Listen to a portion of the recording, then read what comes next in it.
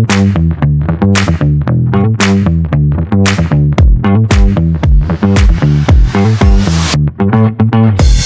back to the podcast series from Square Mile, Behind the Screens, hosted by me, Jock Glover, the Strategic Relationships Director here at Square Mile Investment Consulting and Research.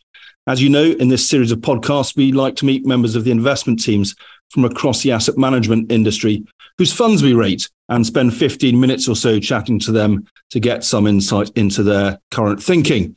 This week, we have Ian Rees. He's an investment director and co-manager of the Ruffer Diversified Return Fund, and the Square Mile analysts rate the £2.8 billion fund, awarding it a single A rating. Fund sets out to achieve positive market returns in all market conditions over any 12-month period after costs and charges, and they're looking overall to create they run it with a philosophy of capital preservation with the portfolio. So Ian, welcome to the Square Mile podcast.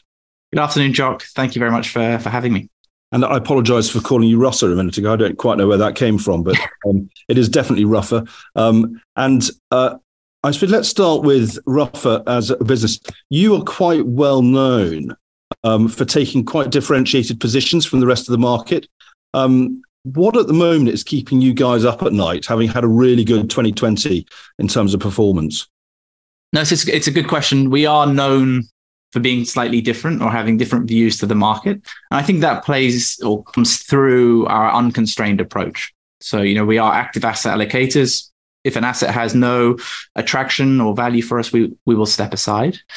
In terms of what would keep us up at nights, I mean, theoretically, hopefully very little. And the reason I say that is because we aim to construct portfolios that are somewhat agnostic to what's going on around the world. We construct using, sort of somewhat simplistically, a balance between growth and protective assets. So what we're not trying to do is build a portfolio that's dependent on a certain event playing out. So I don't go to bed on a Thursday and worry that if payrolls come in weak tomorrow afternoon in the US, then the portfolio is going to fall in value. We would always expect there to be something in the portfolio, hopefully making money, but also something in the portfolio that's likely acting as a headwind.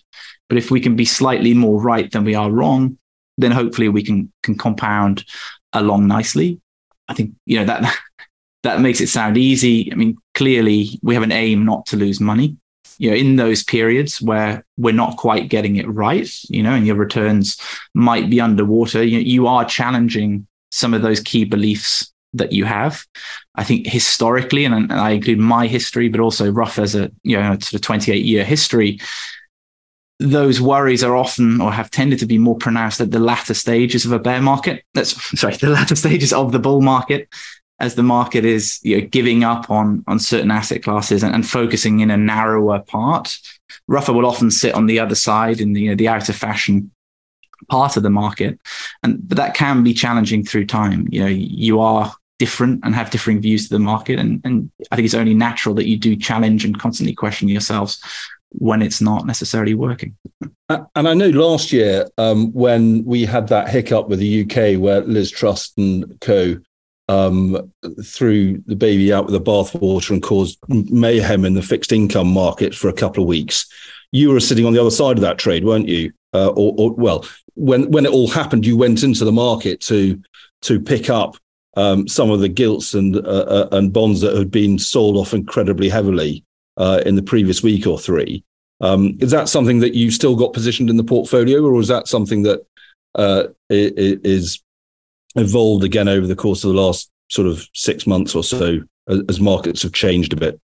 Yeah, it's true. I think, let's back it out slightly. I mean, we've held long-dated index-linked gilts for over 10 years. I mean, they've been a core position in the portfolio.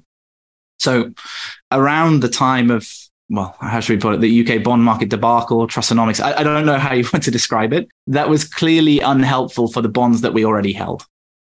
However, the rest of the portfolio was performing robustly. In aggregate, we were doing fine.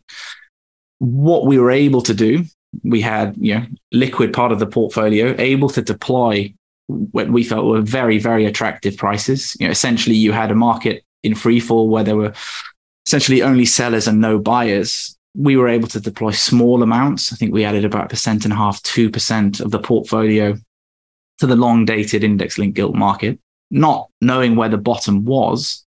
But what we did feel was that at some point, policymakers would have to step in to put a floor in this market, and those prices would prove to be very attractive. For the assets that we bought around the time of Trussonomics, they were sold within about 4 weeks. So we opportunistically added to the long linkers and then sold that sort of increment once the prices had recovered. We continue to hold exposure to long-dated index-linked gilts. We also have exposure to long-dated US tips, where on a valuation basis now, we think they look quite attractive. So if I hold a US tip to 2051, I get a positive real yield of 1.6, 1.7%. So essentially inflation plus 1.7%. Yeah. We think that's quite an attractive starting point for an environment where we expect to see real yields move lower structurally. And just on that then, so I mean, you've got these inflation-linked bonds in the portfolio, the long duration. Interest rates have obviously been going up over the course of the last year and a half or so. Some of the inflation numbers that have been coming out even today have perhaps been a bit higher than the market's been expecting. The market looks like for the last month or four, it's been expecting central banks to start cutting rates sooner rather than later. Are you therefore sitting on the side of the fence that that's not going to happen in a hurry, and we're going to see this higher interest rate environment here for longer, and inflation is going to be here for longer?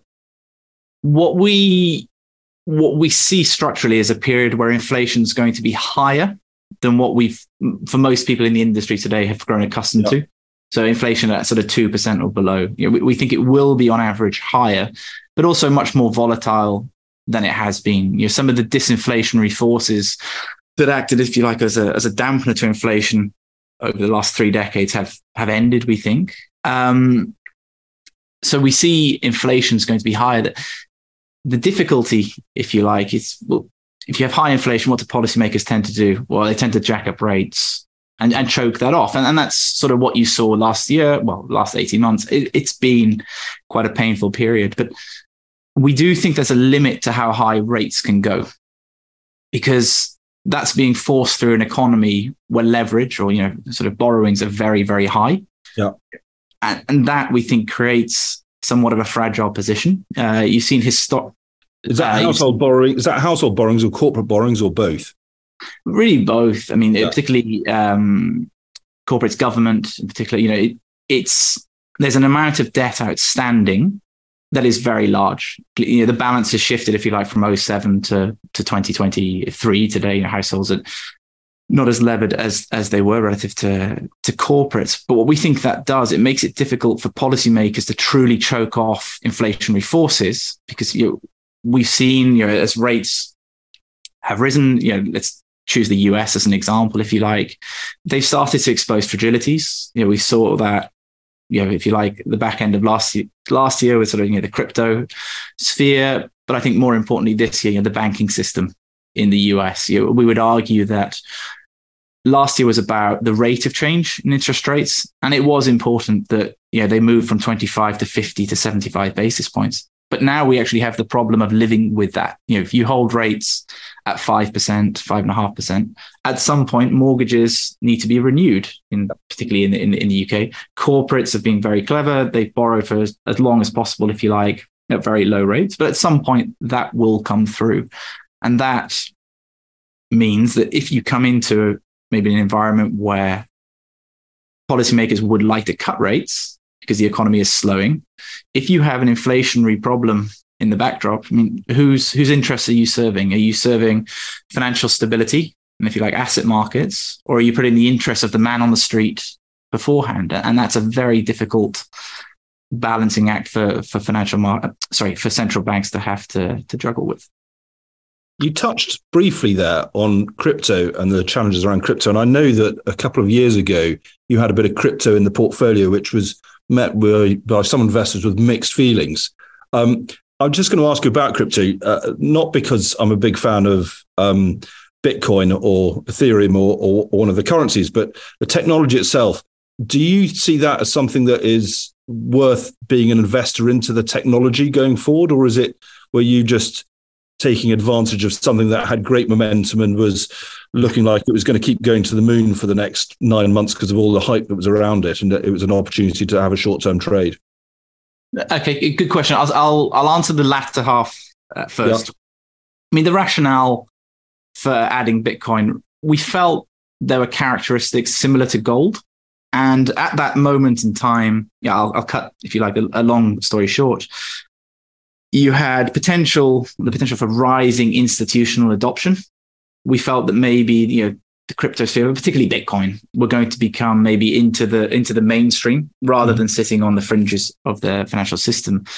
But also you had a strong liquidity tailwind in financial markets, which would have helped gold as well, we felt. So we took 2% out of gold and put it into Bitcoin. I mean, our timing was very, we were very well timed and it performed very well. We fully acknowledge that. The facts did change and have changed sort of since we got out. When I think it was Elon Musk was sort of on Twitter and the like, sort of pumping cryptocurrencies, that made us think that, hold on, this isn't necessarily going to behave the way that maybe gold would in a risk-off event. This is looking quite speculative.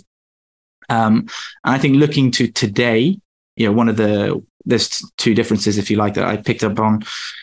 The collapse of FTX has probably scarred potential institutional adoption for a long time. And that liquidity tailwind for financial markets is turned to a headwind. And that's something that we're quite nervous about more broadly in terms of financial markets. So it's not on our radar.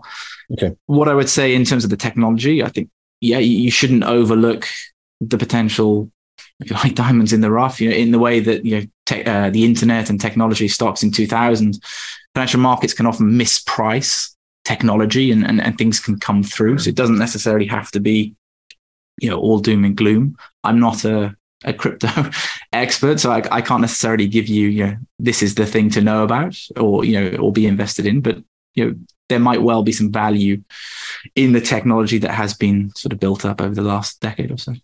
So, okay, I'm going to use that as an intro to give you the question I was left by Steve last week. So Steve Voorhees, who's the Director of Research at Dodge & Cox, and he said, how does artificial intelligence impact the economy and us as investors, which is, I suppose, kind of linked to the Bitcoin technology. It's one step on from there. Do you have a view on that, or is that something that, again, is just too early to say whether it's going to be good, bad, or ugly? I think, no, it's a good question, because it's basically probably 30% of broker emails that I get now on a daily basis seem to be talking about the impact of AI on their coverage. I can't remember who came up with the quote, but I think it's a very good one. Financial markets tend to overestimate the impact of technology in the short term and underestimate the longer term benefits or sort of ramifications that can come through. And I would probably expect to put AI in that category. I think on a shorter term markets basis, very, very short term looking backwards, it's seemingly given technology stocks another sort of runway for growth. So if you like, one of the things that's caught my eye over the last couple of weeks since Silicon Valley Bank has been the divergence in performance of, say, the S&P 500 market cap weighted and the S&P 500 equal weighted. One, i.e. the market cap weighted is up almost 10% for the year, and the equal cap is flat. And that came about not so long ago. And I think one of the key drivers of that, clearly NVIDIA, that is an AI dream. Other technology stocks will be benefiting from the potential growth in AI. So we would argue that there are things that will become too euphoric, excess optimism, but also potentially there'll be things left behind, whether either they are perceived to be uninteresting because there is no AI benefit, they're old tech, think of energy companies, industrials, or whether you could have companies where investors sort of misplace the risk, right? They think that the disruption could be greater than it is in the short term. Longer term, I don't dare give a clear sort of strong prediction, but I think the technology has powerful implications. But I think one difference compared to maybe the last 15 years or so, where technology companies, I would say, at least initially, operated in quite a loose remit in terms of regulation. I do wonder if governments are going to try and be more on the front foot in terms of controlling AI. I mean, you've seen it in China over the last couple of years, clamping down on the technology companies. They are very, how should we say, quite tight in the restrictions thus far for AI. It was on the agenda at the G7. I do think that's a different backdrop and will be interesting for investors to have to assess. So that's something that investors may not really have thought about at this moment in time, but it's that regulatory or political influence that may come down the line as well, which is much more difficult to price in and much more difficult to deal with from a timing perspective as well. Yeah. We've talked about all sorts of interesting things, but we haven't really talked outside of the index linkers of what's going on in the portfolio and what themes you've got at the moment. Can you just give us a quick snapshot of some of the thoughts and themes that are running in the portfolio and what might make you reconsider that in terms of the world that we're in at the moment? Yeah, sure. So, we're often, how should I put it, deemed to be very cautious investors. I think that can often be misplaced, but I would say the portfolio we have today is one that is particularly defensive. We do have a very cautious or nervous outlook for risk assets in general. Our equity weighting is towards the lower end of our all-time history, about 15%. Where we are willing to take risk is not in, if you like, where we think investors are currently hiding. So investors are hiding in growth stocks that are duration proxies or very defensive businesses, if you like, that give you perceived safety, but I would argue not necessarily safety in terms of valuation. Where we have our sort of growth exposure is, well, what if growth fears are overdone and the economy is stronger? Where do we think that would, the benefits would play out? So we have exposure to commodities, whether that's through stocks, whether that's through direct exposure, if you like, to spot prices, or we do have some exposure to as well the sort of commodity currencies as well that would play into that. So a cautious overall weighting, but where we are taking risk is it with a sort of economic growth, sort of positive mindset. In terms of the protection in the portfolio, I spoke about long-dated inflation-linked bonds. We do have that protection, if you like, against a world of financial repression. But on a shorter-term basis, we have protection in the form of derivatives, put options on equity indices. We have positions that will benefit in value should corporate bond spreads widen. So if you see stress in the corporate bond market, and really what we're worried about acutely is the potential for a liquidation in financial markets. So I spoke about the dangers of holding rates high, say 5.5%. The danger that ultimately this could lead to an unwind in financial market positioning, essentially in one go. So not having an orderly sell-off, but quite a short, sharp burst, where most assets are for sale. Not that dissimilar maybe to a March 2020. And that means, if you like, there is a relatively large cash balance in the portfolio by our historical standards. So about 35% of the portfolio being cash or short-dated bonds. Cash is not an asset that will make you money. It's not going to appreciate in a downturn. But what it does give us is that dry powder that when opportunities on the other side may appear, you are able to deploy them at more attractive prices. And for the first time in a long time, at least you're paid to wait 4 or 5% on some of those instruments. So it'd be fair to say the portfolio is not positioned for a sharp bull run at this precise moment in time. If the markets keep grinding sideways and a bit of volatility, it's probably okay. And if the markets drop a 20, 25, 30% repricing, then you've got some powder to pile back into some interesting ideas. Yeah, it certainly isn't positioned for the onset of a bull run. That is for sure. If markets went sort of violently sideways, that we would look dull, a bit pedestrian, and we sort of acknowledge that some of the protection would carry a cost that was unnecessary. But I think ultimately we don't. No, let me put it another way. Some of the worries that we have won't stay in place for sort of 2-3 years. Ultimately, we think it will find the fragility, you know, the weakness of financial markets will be exposed, and that crack will appear. And that would lead to a short, sharp correction, where we would, you know, the portfolio would weather that pretty robustly. You know, we would be confident that, you know, we would meet our aim of delivering a positive return for our investors. Well, on that note, I think we've run out of time, Ian. So all that remains for me to do is to thank you, Ian Rees, Investment Director at Ruffer, for your thoughts and insights today. We've had a wide-ranging and very interesting conversation, so thank you very much. And you, the listeners, for your support. Again, I said every week, I don't know if anyone's been bold enough to do it yet, but if you want to contact us directly, please do so through our webpage, www.squaremileresearch.com, or by emailing us at info@squaremileresearch.com.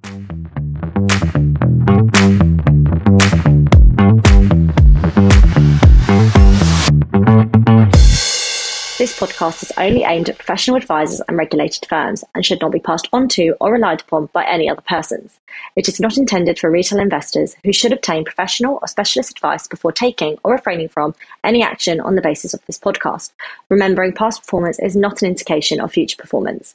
It is published by and remains the copyright of Square Mile Investment Consulting and Research. Square Mile makes no warranties or representations regarding the accuracy or completeness of the information contained herein. This podcast represents the views and forecasts of Square Mile at the date of issue and may be subject to change without reference or notification to you. Nothing in this podcast shall be deemed to constitute a regulated activity or an invitation or inducement to engage in investment activity, and it is not a recommendation to buy or sell any funds or investments that are mentioned during this podcast. Thank you.